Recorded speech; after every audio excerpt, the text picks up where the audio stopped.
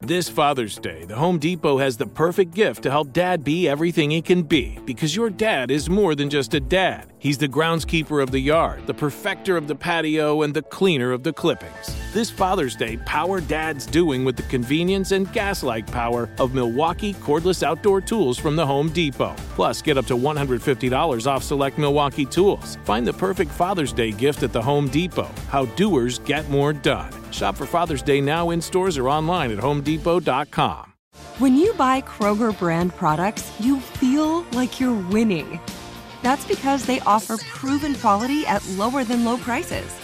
In fact, we guarantee that you and your family will love how Kroger brand products taste, or you get your money back. So next time you're shopping for the family, look for delicious Kroger brand products, because they'll make you all feel like you're winning. Shop now, in-store, or online. Kroger, fresh for everyone. Episode 194, Paying Off Debt and Your Mental Health with Melanie Lockhart. Welcome to the Frugal Friends Podcast, where you'll learn to save money, embrace simplicity, and live a richer life. Here are your hosts, Jen and Jill.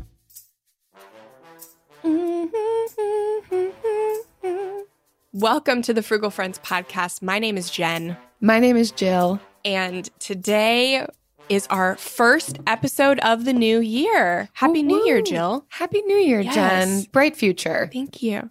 Absolutely. And so we're going to start off with a really light topic, like your mental health and how it coincides with paying off debt and the mental load and burden of debt. So how does that sound? It's real talk, Jen. Yeah. It may not be what we want, but it is what we need. And I think a lot of people will resonate with this. They do go hand in hand. I'm glad to see an uptick of people talking about it. Absolutely. But it's helpful. It's useful. If we're in this debt payoff journey, this is exactly what we need at the start of 2022. Absolutely. Before we get into our interview with Melanie, who is an amazing advocate for mental health, especially in the financial space, let's hear a word from our sponsors. This episode is brought to you by the Frugal Friends Shop.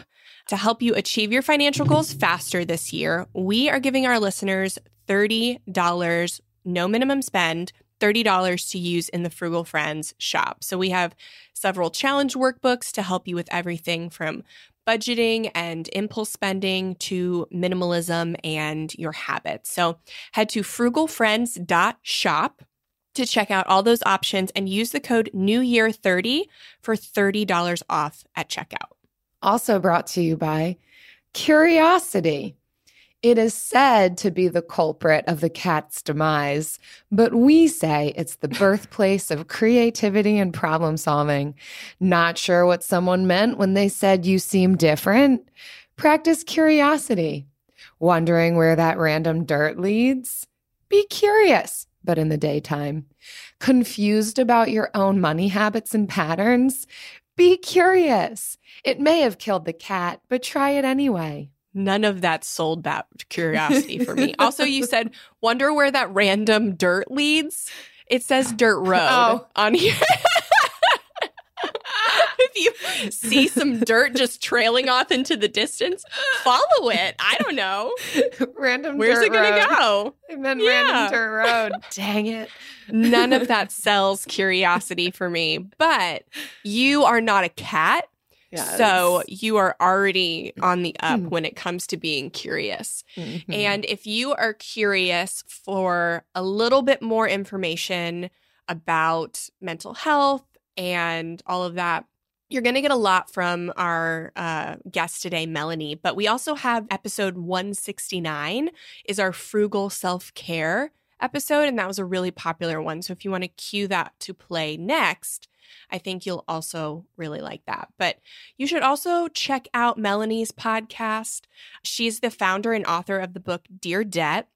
And through her blog and book, she chronicled her journey of paying off $81,000 of student loan debt as a single woman who is, who's grappling with the weight of debt. So if that's ever sounded like you, she is a friend in that situation. And her book is definitely something you'll relate to. She also co-founded the Lola Retreat, when people still met in person, was this amazing like women and money event.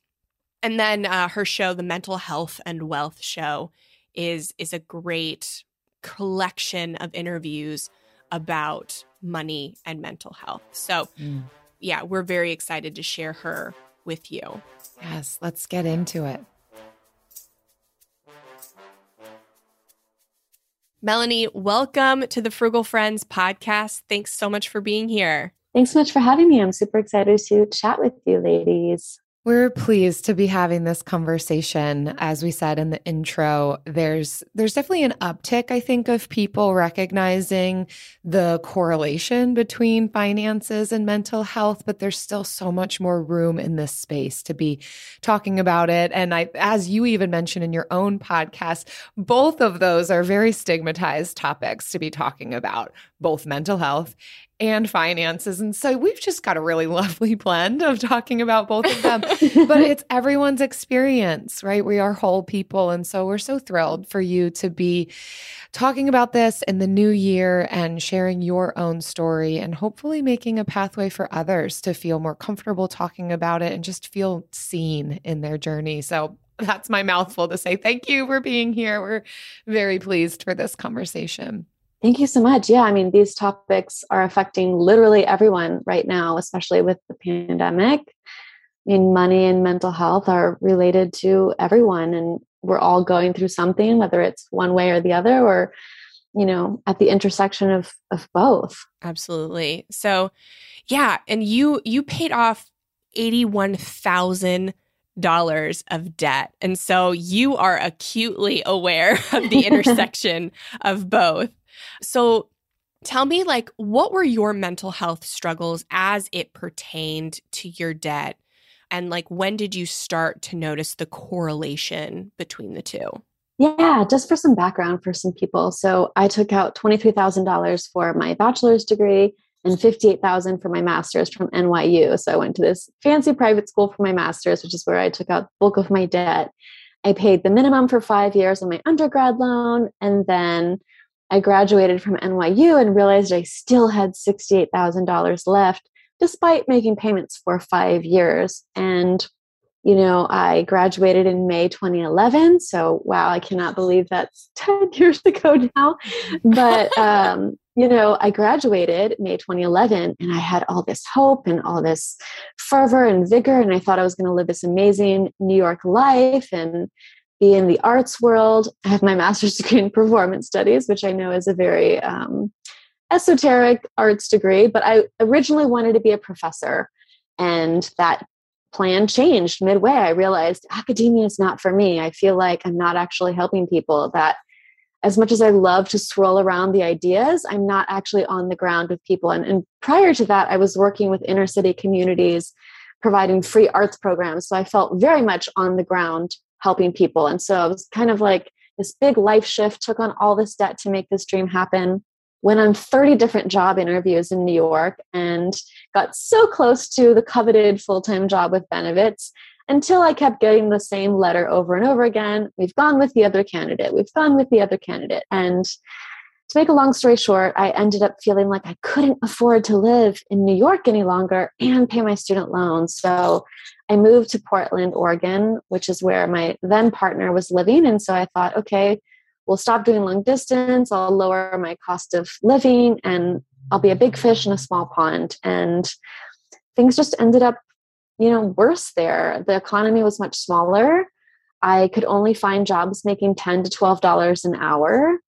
And the first couple months I was there, I was on food stamps, which is something that I never thought that I would do ever. And so there's this kind of cognitive dissonance between what you think your life is going to look like after getting your master's from NYU and what the reality of your life is. And so talking about the mental health issues, I think a lot of it is this idea that we have in our head of what our life will look like, what money and debt can buy us, the fancy degree, the fancy education, the connections, and then the reality that I keep getting rejected, the reality that I'm only making $10 to $12 an hour, the reality that I'm now on food stamps. So this huge gap in expectations versus reality caused a lot of my depression. I would say, the rejection was not easy when it comes to jobs. Obviously, moving across the coast again, because I had moved from LA to New York, and then I had moved from New York to Portland.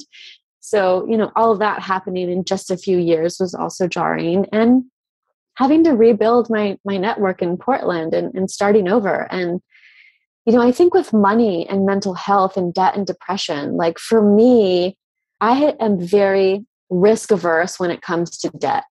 And I realized this just in the past few years, that the reason I hated my debt and I was so, hell bent on getting out of debt quickly is because I'm risk averse. I have friends who are like, I'm in debt, I don't care. I was like, I wish I was that person. I wish I did not care, but it is eating me up inside every day.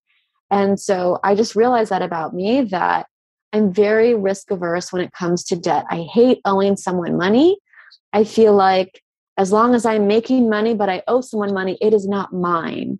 And something that I've realized is that a lot of the depression and mental health issues from debt come from this feeling that you're paying for your past. You're paying for your past. You can't really pay for your present or your future. And so you kind of get stuck in this mindset of like, I'm paying for this decision that I don't even know is going to work out, that doesn't feel like it's working out, that feels like a mistake at this point.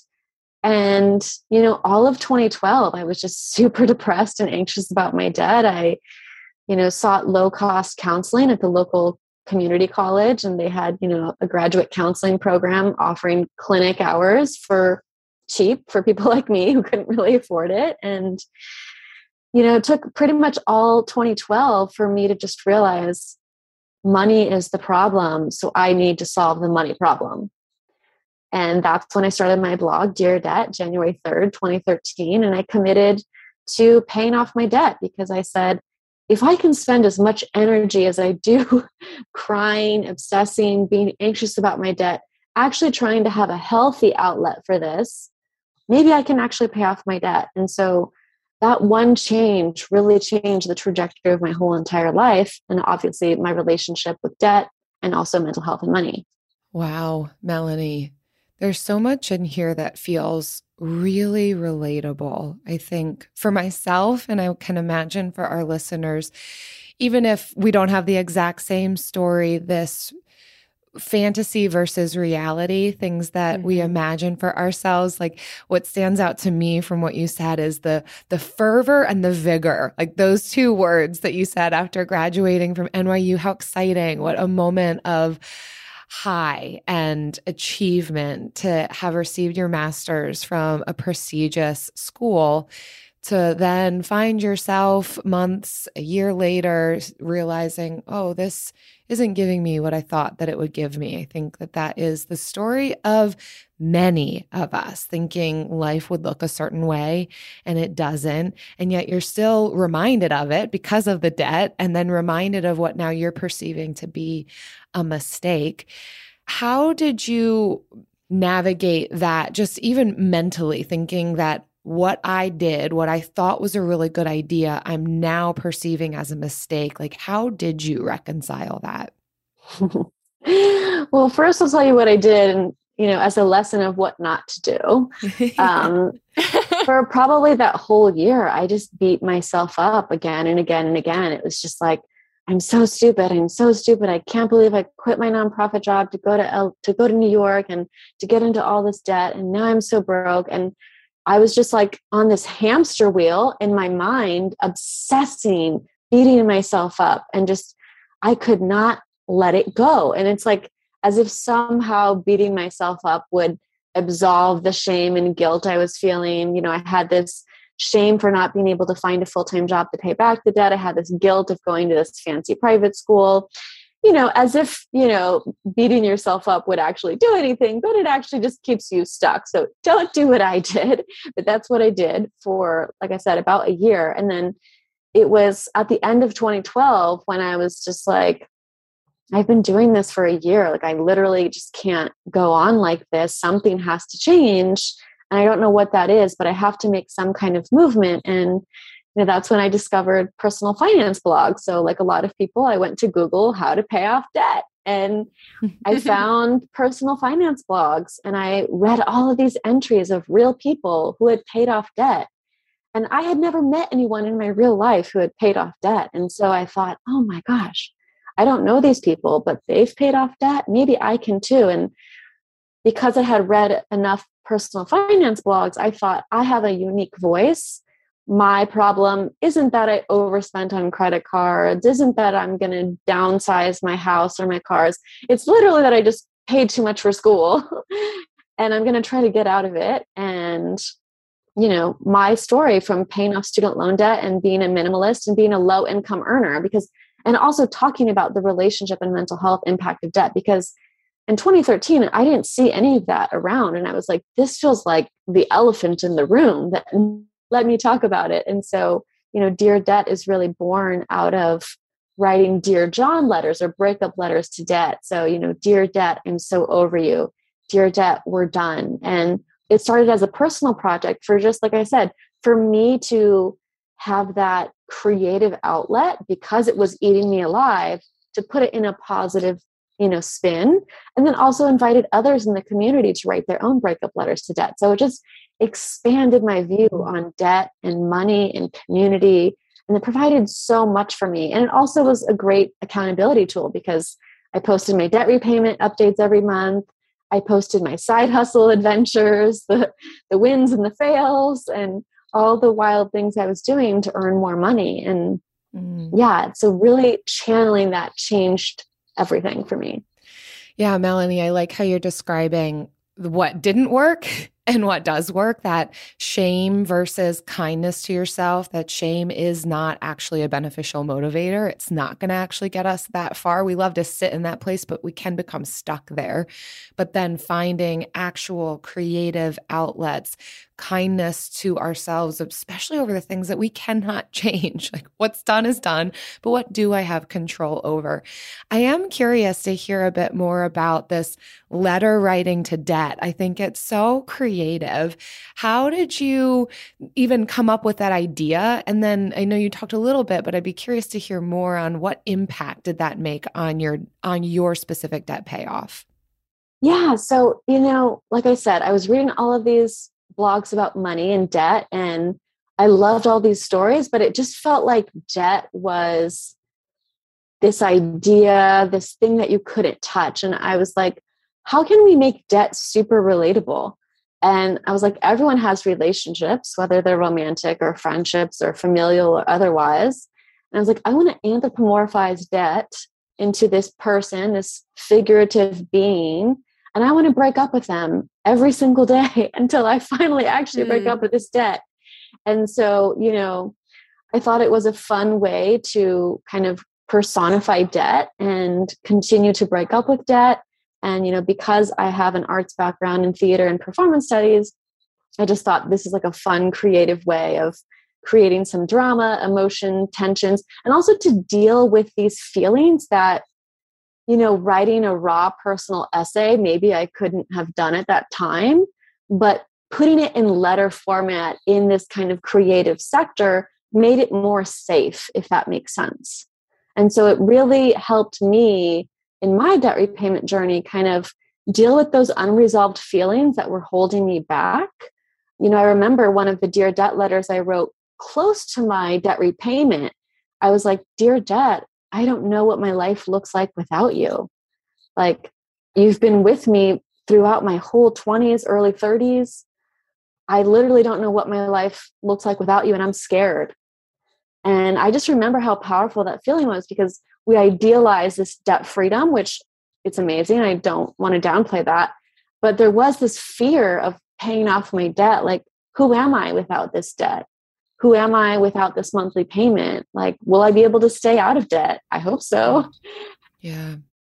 My favorite part about spring cleaning is that post-clean clarity, when I'm like, wow, I can finally think clearly. How was I functioning in that mess before? It's kind of like when you find out you've been paying a fortune for wireless when Mint Mobile has phone plans for $15 a month when you purchase a 3-month plan. If this sounds like the type of spring cleaning your finances need right now, then it's time to switch to Mint Mobile and get unlimited talk, text, and data for $15 a month. All plans come with high-speed data and unlimited talk and text delivered on the nation's largest 5G network. Plus, you can use your own phone with any Mint Mobile plan and bring your phone number along with all your existing contacts. To get this new customer offer and your new 3-month unlimited wireless plan for just $15 a month, go to mintmobile.com/frugal. That's mintmobile.com/frugal. Cut your wireless bill to $15 a month at mintmobile.com/frugal. $45 upfront payment required, equivalent to $15 a month. New customers on first 3-month plan only. Speed slower above 40 gigabytes on unlimited plan. Additional taxes, fees, and restrictions apply. See Mint Mobile for details. Now that I have kids, I'm hyper aware of the information I put online. But unfortunately, there's only so much I can do.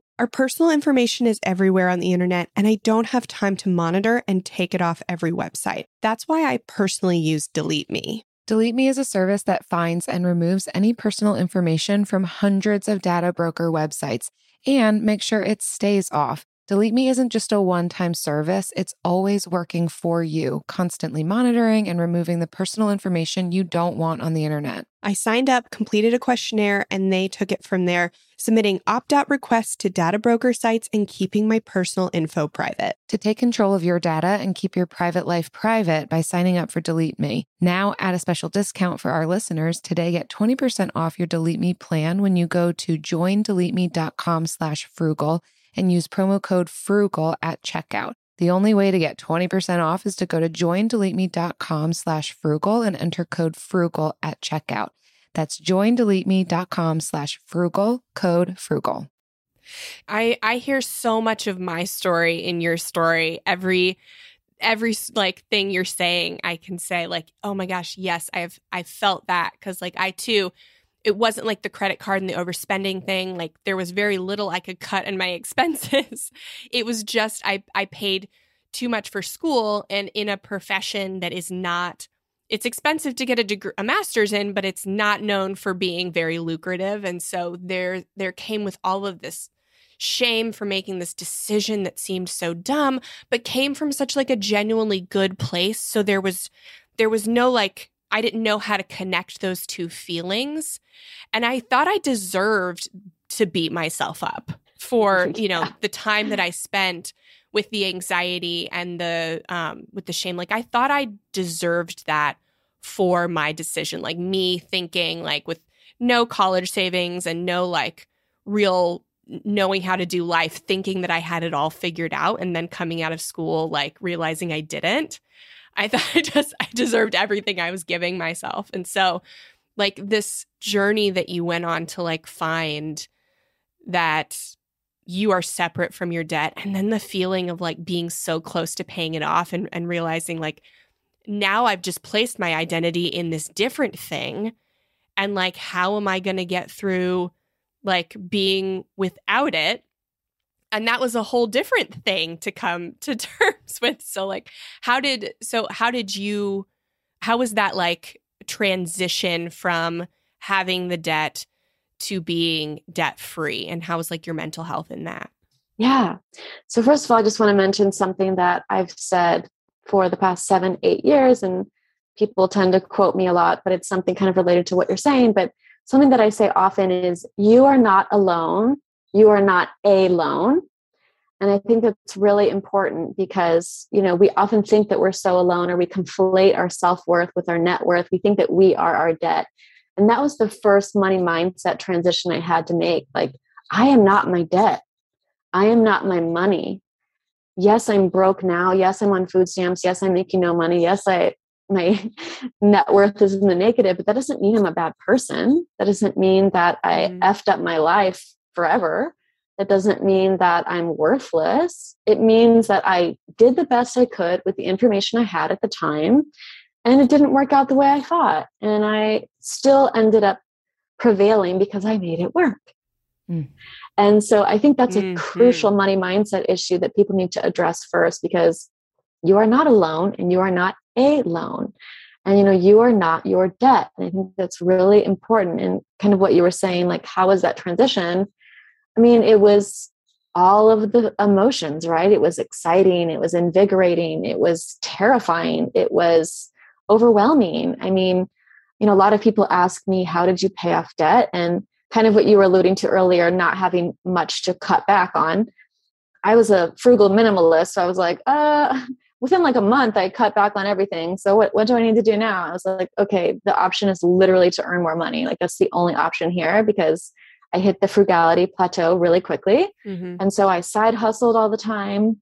My blog was leveraged into a freelance writing career, which I still do to this day. And so, I was able to double my income from 30,000 to 60,000 when I did eventually find a nonprofit job 2 years after graduation. And so it was, side hustling and self-employment that really got me out of that low nonprofit pay trap to pay off the debt.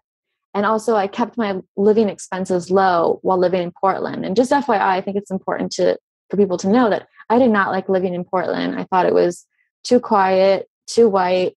Coming from LA and New York, I was like, this is not my speed. But I chose to stay there until I paid off my debt, because I knew that my options would be, the world would be my oyster once I was debt free. So, there are sacrifices, but, becoming debt free, I had to face this whole identity shift of like, who am I going to be without my debt? Because literally I signed on the dotted line when I was 17 for my first, student loans for undergrad. My dad was like, here, want to go to college? Sign this. And having to let go of this identity, and especially because I had created this blog, Dear Debt, around it, like I knew that was going to change too.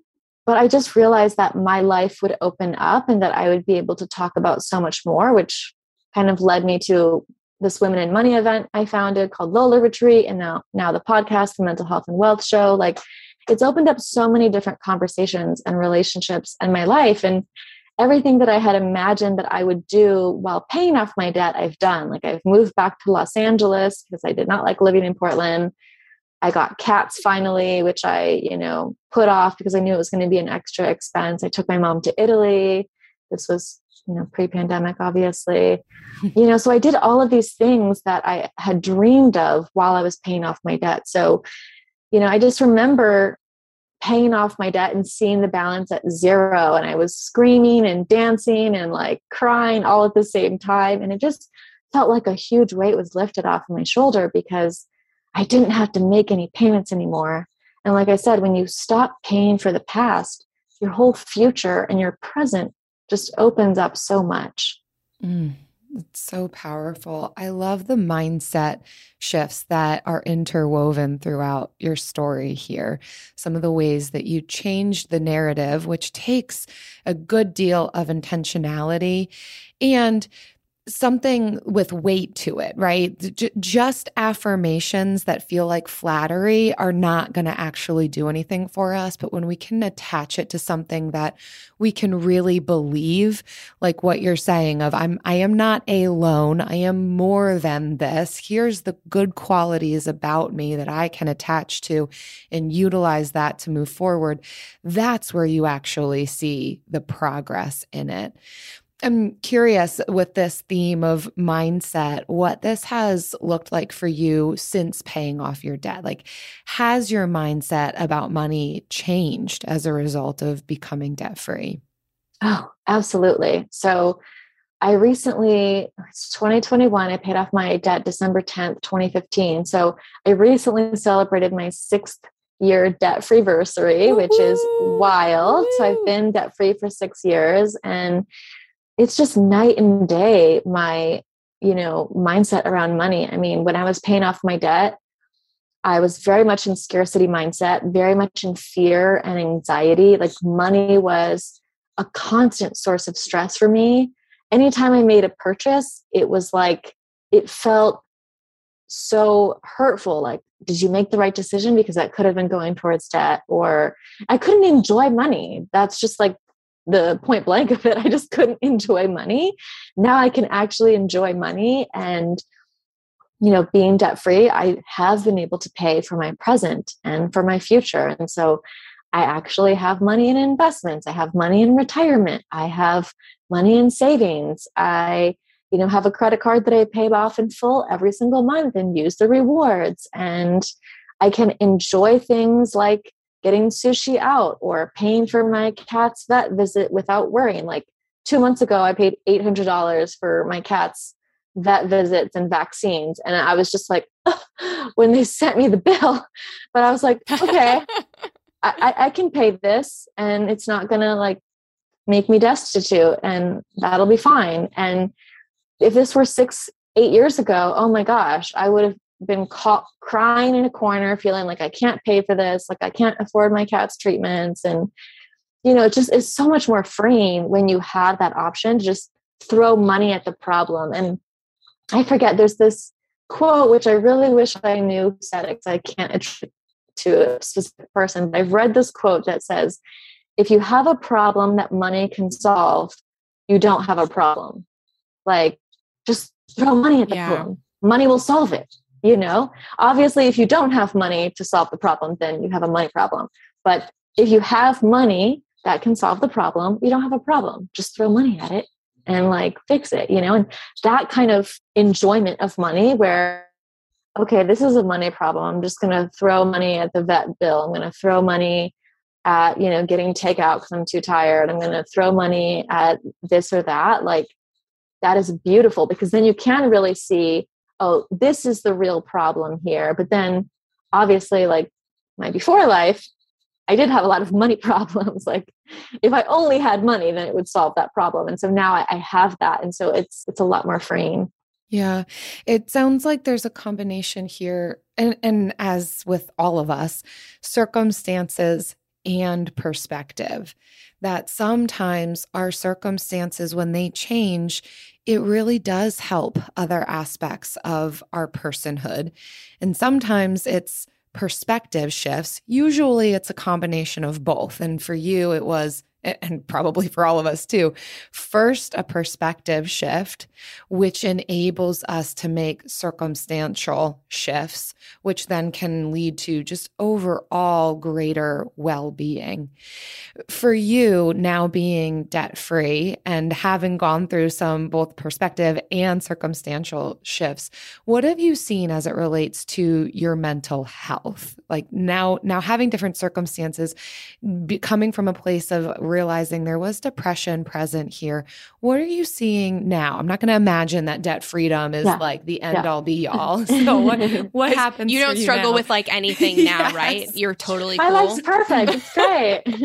No, good. Okay.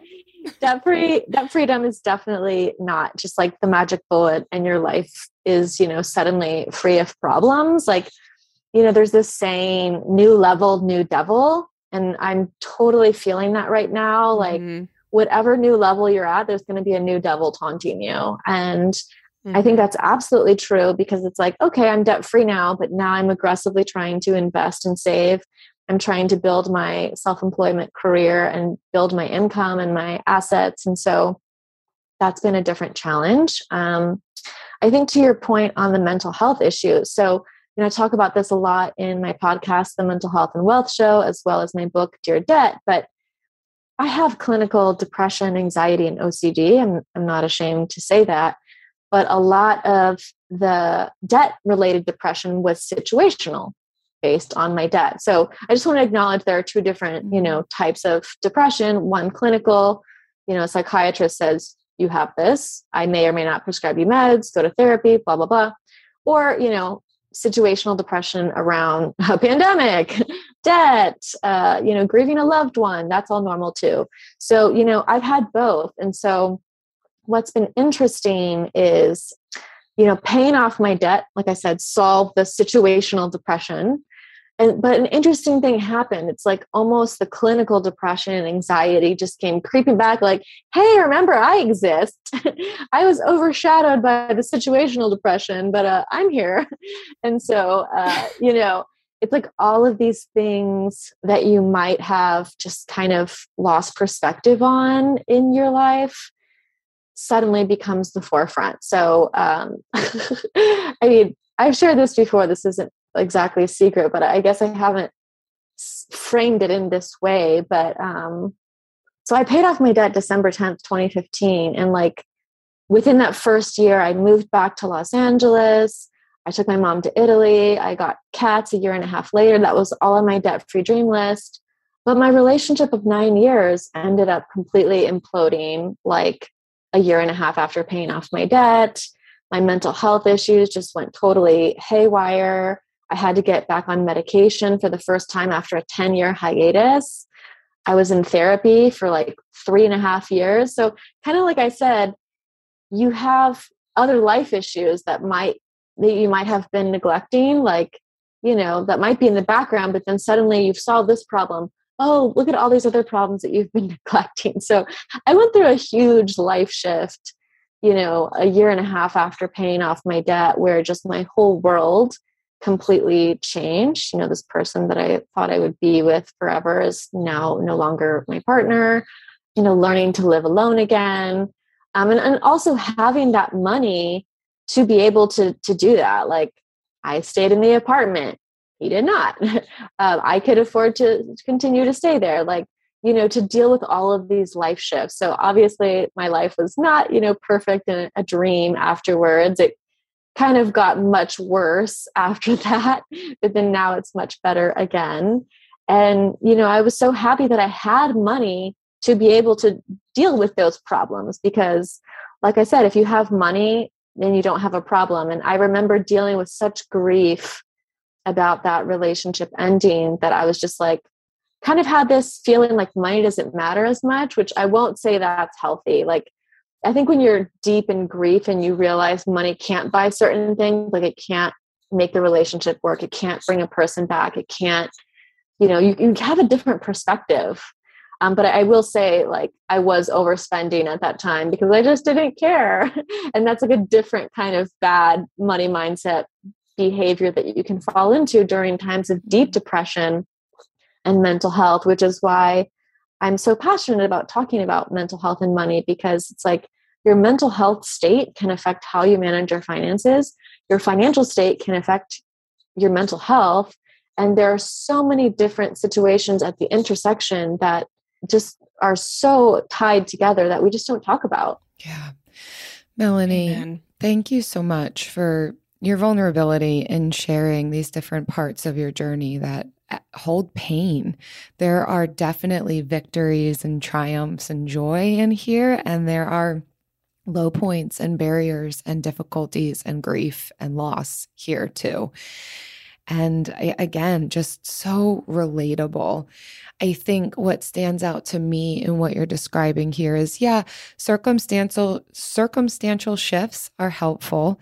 Getting out of debt does have great freedoms to it, but it doesn't solve all of our problems. However, I will also say that I would imagine, and I think some of your story is alluding to this, what you went through, the journey that you've been on of writing letters to your debt, shifting your mindset, taking control of what you can take control of and letting go of what you can't, builds resilience in you and the ability to then face what comes next.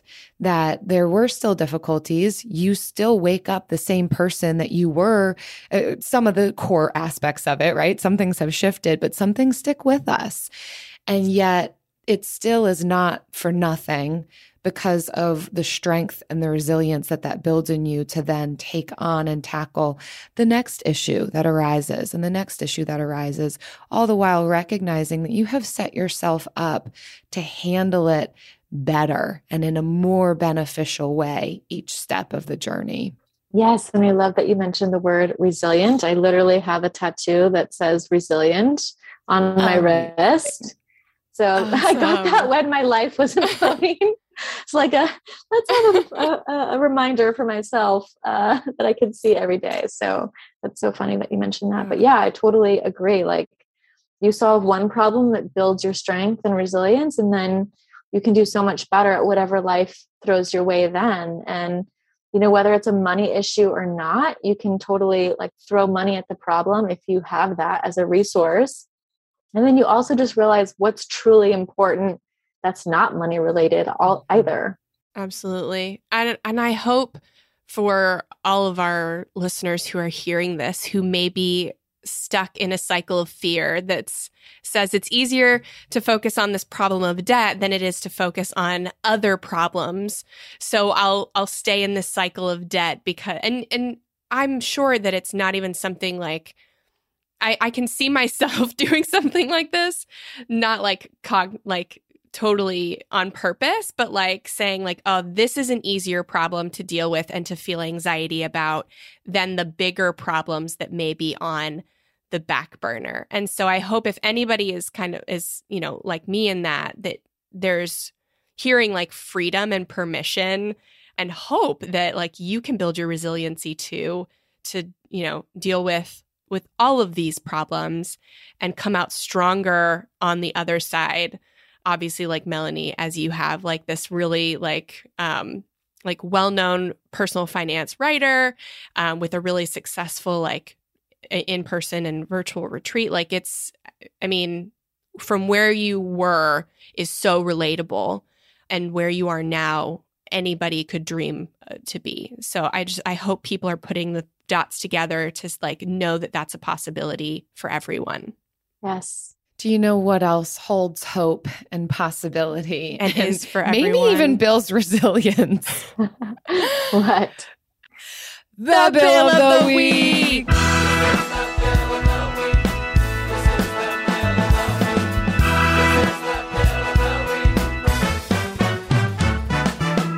That's right.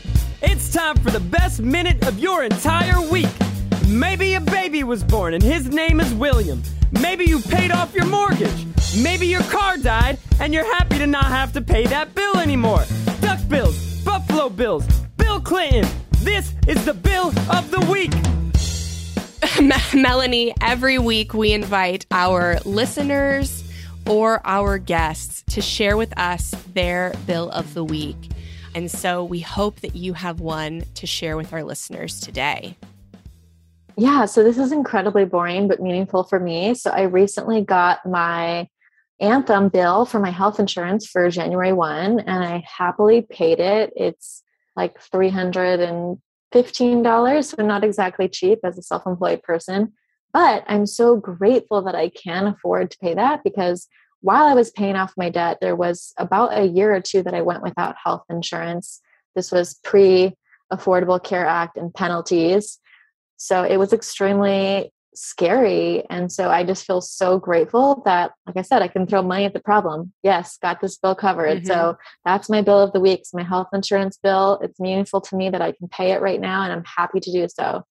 Yay. That's amazing. Health insurance is so important, and also so expensive, and it's heartbreaking, but that is amazing that you're able to do that. This is such a common bill, which I never thought when we created this segment, I never imagined this would be part of it. I'm so thrilled to see it, of being pleased to pay for something. I think oftentimes in the frugal mindset, debt-free mindset is, how can I get as much as possible for as little as possible, or free, or not have to pay for things. And there's a place for some of that, but then the real freedom that comes from, I don't mind paying for this. I'm willing to pay for this. I'm glad I can afford this, and the gratitude attached to that. It's such a unique bill. I know you say boring, but I think it really does highlight and illuminate the benefits of being debt-free, that we can come to this point of, it's not heart-wrenching every time we shell out money for something, especially if it holds value and is helpful for us. So absolutely, Melanie, I'm celebrating with you that you are pleased to pay for your health insurance, that you are able to afford your health insurance, and it is not a heart-wrenching experience. I mean, we're living in a pandemic right now. And so it's like, I want to feel protected as much as possible. I don't want to worry if I have a little, scratch in my throat or have any other issues. And, also this pandemic has taught me that if you don't have your mental or physical health, you really don't have anything. And to be honest, when I was hearing you talk, I was just getting like kind of triggered, not necessarily in a bad way, but it triggered a thought of like, I mean, in America, a lot of bankruptcies are because of medical debt. And that is one thing I'm terrified of. And I think probably a lot of Americans are, is like, you have one kind of medical event and so many people can just be utterly messed up and in debt and, cause bankruptcy over that. And obviously, like, don't want that to happen. But it can still happen, with insurance, but obviously having that insurance can help mitigate the total cost. So it's also a kind of debt reduction strategy in that way of like, okay, I don't want to like file medical bankruptcy. Hopefully that'll never happen. But, I've done my research as a personal finance writer, and like, I think there's like 60% of bankruptcies are medical debt or something. Don't quote me on that, but if I remember correctly, I think it's something high like that, which I don't know either, but it is high. It is a majority. Mm-hmm. Yeah. And yeah, it's one of those things that we can pay. We pay more upfront, but we save more in the long run if we do avoid one of these like big bankruptcy worthy like emergencies. And so that's, really what frugality is about. It's not just a race to the bottom right now, but it's thinking long term, it's planning and having a holistic view of life and finances. And so we love hearing the bills that people happily pay. If you want to submit your bill of the week, if it's related to something that you don't mind paying or a bill that you got out of paying, visit frugalfriendspodcast.com/bill. Leave us your bill. We love to hear it. How do I get my partner on board with our finances? It's a top question we get from listeners, and we've realized it's a game changer when there are tools that allow you to work together better, like Monarch. Monarch is the top-rated all-in-one personal finance app. It gives you a comprehensive view of all your accounts, investments, transactions, and more. Create custom budgets, track progress toward financial goals, and collaborate with your partner. And now get an extended 30-day free trial when you go to monarchmoney.com/frugal. Unlike other personal finance apps, Monarch's simple design makes it so easy to set up and manage your household finances. Plus, they have built-in collaboration features so you can invite your partner at no extra cost. After trying out Monarch myself, I understand why it's the top-rated personal finance app. And right now, listeners of this show will get an extended 30-day free trial when you go to monarchmoney.com/frugal. That's monarchmoney.com/frugal for your extended 30-day free trial. Go to monarchmoney.com/frugal for an extended 30-day free trial. When it comes to ensuring your company has top-notch security practices, things can get complicated fast. Vanta automates compliance for SOC 2, ISO 27001, and more, saving you time and money. With Vanta, you can streamline security reviews by automating questionnaires and demonstrating your security posture with a customer-facing trust center. Over 7,000 global companies like Atlassian, Flow Health, and Quora use Vanta to build trust and prove security in real time. Listeners can claim a special offer of $1,000 off Vanta at vanta.com/special. That's VANTA.com/special for $1,000 off Vanta. And now it's time for the lightning round. The lightning round. So today, this is typically the time of the episode where we get vulnerable, but like we've just been vulnerable this whole time. So like, why stop now? Let's keep going. Let's keep it up. We're gonna talk about a mental health struggle that we've each had around finances recently or in the past, and like how we overcame it if it has been overcome. So Melanie, as our guest, we would love to have you go first.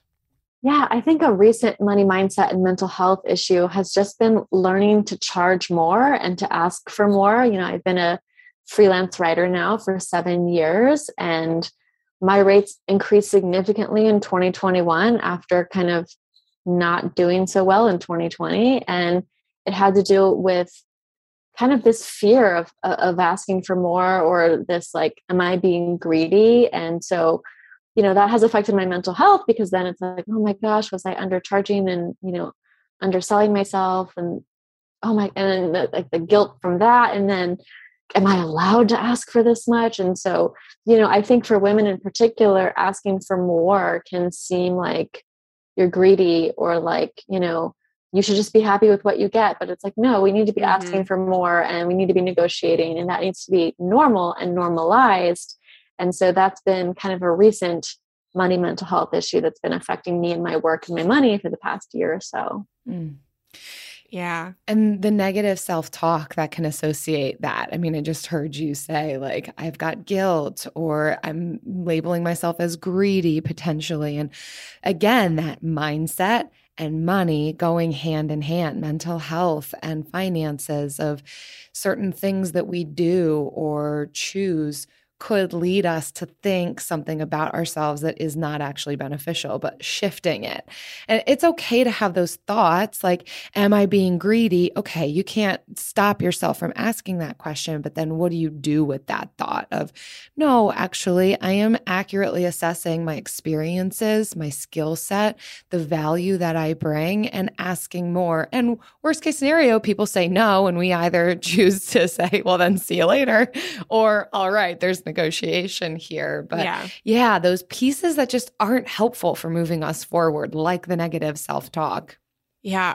So mine is very similar, because I think, but instead of like raising rates, I actually gave up freelance writing because I had other things going on. But like, I find a lot of my self-worth in what I accomplish and what I get done and how much money I make. And so this year, in order to live in the financial freedom that I've created for myself, I had to take a temporary pay. I chose to take a temporary pay cut, to let go of things that I did not want to do and do more of the things that I enjoy doing, which is a reason I paid off my debt and started working for myself, is so that I could do that. But I wasn't letting myself do that because of the fear of having to do all of these things to make money, to show that I was like accomplishing, that I was accomplished, that I was successful.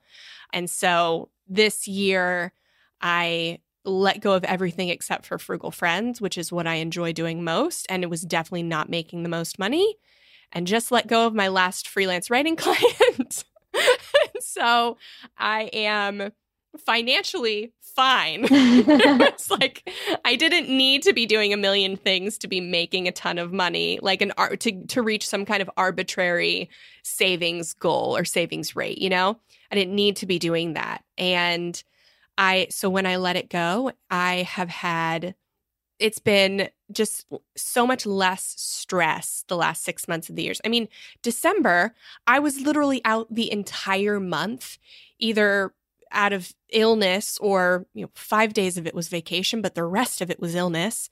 And I did not get behind because I just had my things that I was working on. And so it's been great, and it will lead to more money next year than I've probably ever made in any business ever before.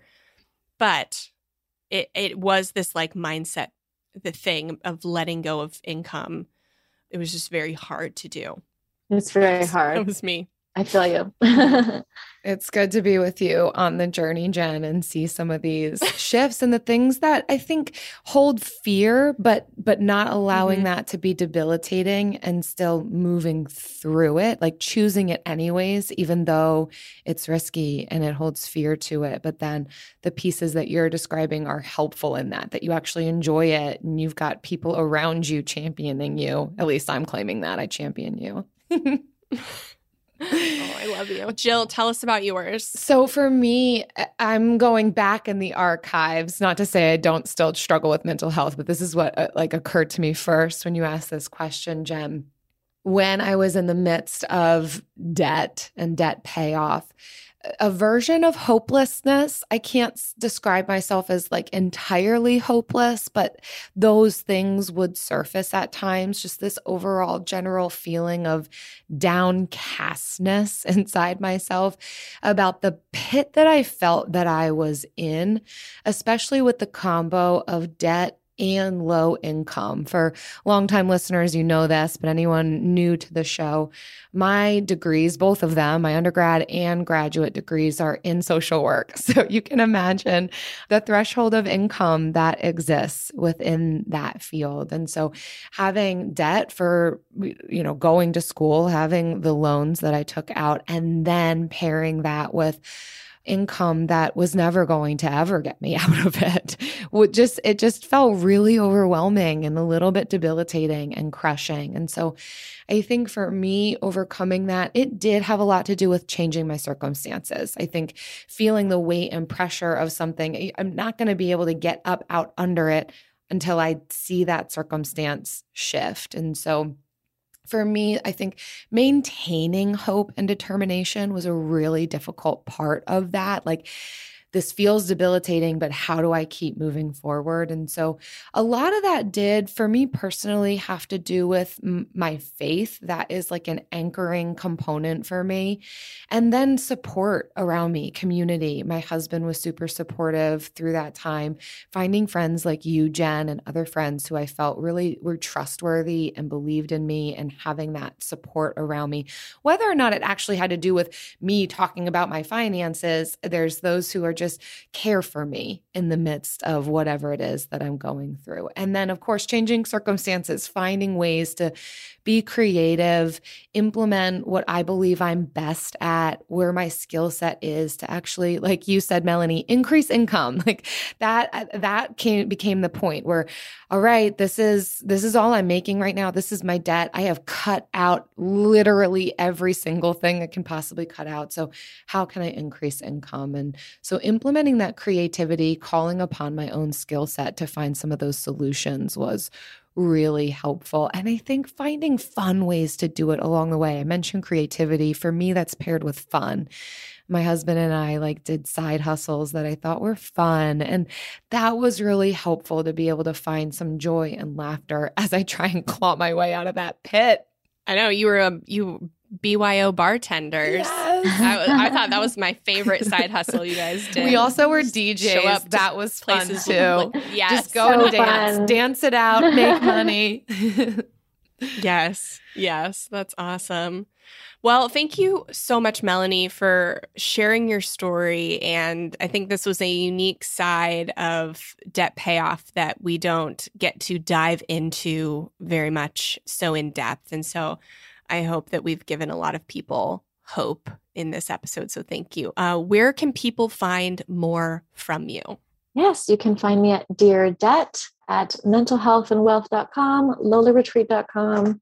You can check out my book, Dear Debt, on Amazon, also the Mental Health and Wealth Show on all podcast platforms. And you can find me on social media at Melanie Lockert. And thanks so much for having me. This was fantastic. Oh, so good to have you, Melanie. So many places to find you and engage with you. That's so exciting. Thanks for being here. That was really good. I'm really glad that we got to devote an entire episode to these topics, because I think I can't believe that I'm the only one who was listening to her talk and being like, yes, It spoke to me on so many levels. I mean, we both love anytime we can weave in a conversation about our whole person and mental health. And, especially for me, I'm so thrilled to be having these conversations. And I think that she just gave such a relatable perspective, but with some really tangible tools that we can all implement. Like just that idea, I know we highlighted it for her story, but I also want to highlight it as a resource for us all to write letters to the things that feel like barriers to us, to the things that feel like they're holding us back. I think we often can think, well, if I ignore it, that's going to be better. But in reality, when we can face something and name it and even talk to it, it takes out the mystery of it and the power that it holds over us. So whether that is writing a letter to our debt, or writing a letter to whatever mental health concern we're facing right now. I think it could be absolutely appropriate to also write a letter to our shame, write a letter to our anxiety, write a letter to any of these barriers that are getting in the way, to personify it. It is actually, again, we didn't highlight this in the episode, but it is an actual therapeutic tool. I know it's utilized a lot in the addiction and recovery space. Write a letter to your addiction, write a letter to, and it can help us to not only break up with it, right? If we want to like write a breakup letter, but it can help us to understand ourselves more.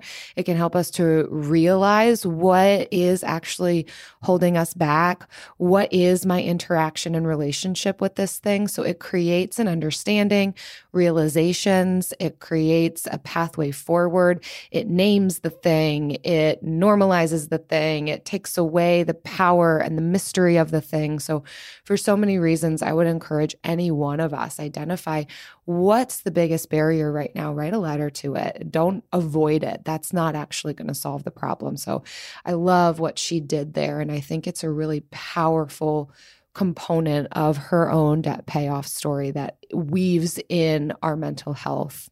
Absolutely. And it separates the debt from your personhood. So when you feel like you are part of your debt or debt is part of your identity, writing these letters can separate it from yourself. Agreed. So, yeah. Thank you so much for listening. We want to thank you for listening, tuning in, and your kind reviews. The more you review us, well, you can only review us once, but the more of you who review can help us share this podcast with more people. And so they too can find the tools and resources to solve the guilt and the shame and the situational depression that comes from personal finances and money. So like this review right here, just happens to be 5 stars from Ryan Egan Lyon. And he says, I love it. I do. Jen and Jill's podcast is informative and fun. I can't say for sure how I found them in this overpacked, media-hyped world, but I did. I listen in the morning while walking my dog, and I'm here to tell you I've never removed my headphones angry or sad. I'm far from well-muscled financial person, so I appreciate their clarity, guest selection, and relevant episodes that matter to those of us surviving this experiment in capitalism. I haven't only grown my financial literacy listening to these two, but I'm a better human too. Oh, thank you, Ryan. Wow. Ryan is in our, he's in our financial freedom mentorship. He's been a listener for a long time, and he does write great things. That's so amazing. we appreciate this, Ryan. The thing that stands out to me, Ryan, is this never removing the headphones angry or sad. And it almost like I love it, but it also hit me that just the responsibility of that too, though, that there are so many times that I can relate to that. I've listened to something and I might walk away. And not that I can't ever promise that we won't do that to somebody. I mean, various things can make us angry or sad, but I'm really glad to hear that that's true for you, Ryan. And it is not our goal to make people angry or sad. And absolutely not. No. Love that that's the case for you.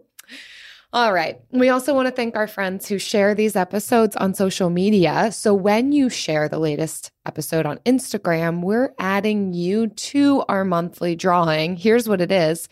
For every 5 tags and reviews we get each month, we're giving away $50 for you to spend in the Frugal Friends shop. Woo woo! So keep leaving us reviews wherever you listen to podcasts and sending the screenshot to reviews@frugalfriendspodcast.com. And don't forget to tag us on social when you share the latest episode. See you next week, everyone. Bye. Frugal Friends is produced by Eric Siriani.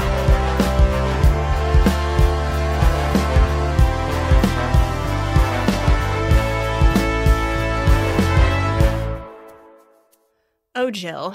I have already word vomited on you about my December, but typically we record these episodes a month in advance. But FYI, this is about 10 days before this episode comes out, so this is probably as real time as you'll get us on the show. Super relevant because December has just been a December I don't want to remember.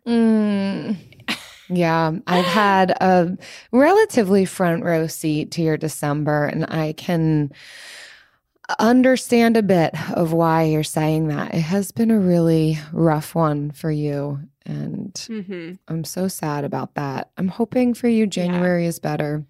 Yeah. Is there a letter you can write after this episode? Oh my God. Is that relevant for you? Okay. Dear December, you were filled with so much illness, so much annoyance, but also some really good things, some great things for the podcast's future, a really nice time away for Travis and I. So there are so many things I hate about you, but also so many things that I wouldn't trade for the world. And so as people, we are all this dichotomy of our worst possible selves and our best possible selves. And December, I feel like that's what you've given to me. You have given me life's worst and life's best. And I wasn't prepared for it all in 1 month. But I think it will in the future prove to have made me more resilient. And so December, bye. See you never. But thank you. Love, Jen. Or sincerely, Jen. Not love. Jen. That was beautiful. I can't believe you were able to just do, for anyone listening, that was not written out. This is, for anyone remaining till the end, that was off the cuff. That was off the cuff. Raw and real. But you know what, Jen? I heard so much realization come out of that, the holding the tension of the good and bad. And I think that's what this process can give to us is really seeing it for what it is and giving us perspective that December feels like it really sucked. But then in looking at it, it took some of the mystery out of it and you saw what's good too. Yeah. Yeah. So not wanting to repeat it, but yeah, just because there was good things doesn't mean I want to hold on to it. Yeah. I'm done with it. But I can recognize the good amidst the bad. And I do accept, I am angry about the bad stuff, but I'm ready to move on. Happy 2022. Happy 2022, everyone. And I encourage you to write your own letters. How amazing and cathartic and beautiful. And yes, let us know. Let us know what you're breaking up with. Yeah, break up with anything or anyone you want. Yeah, let us know what or who it is. Bye, December. Peace. Thinking of popping the question? Diamonds Direct has an offer you can't miss. This month only, buy a natural diamond engagement ring of 1 carat plus and receive a free natural 1 carat diamond tennis bracelet valued at $2,000. Imagine giving her the ring of her dreams and her wedding gift all at once. No one provides education, selection, and value like Diamonds Direct. Your chance to get a free tennis bracelet from your friends at Diamonds Direct won't last long. Details at diamondsdirect.com. You wouldn't expect to hear that we're America's third best city for beer like this one. Or home to vibes like this. And this. It might surprise you that we're top 10 for immersive art that's like, whoa. And, not to mention, we have one of the top zoos in the country. So can a city with the country's best pro soccer team, ranking as a top culinary destination in the world, be in your own backyard? Yes, Columbus. Plan your summer at experiencecolumbus.com/summer.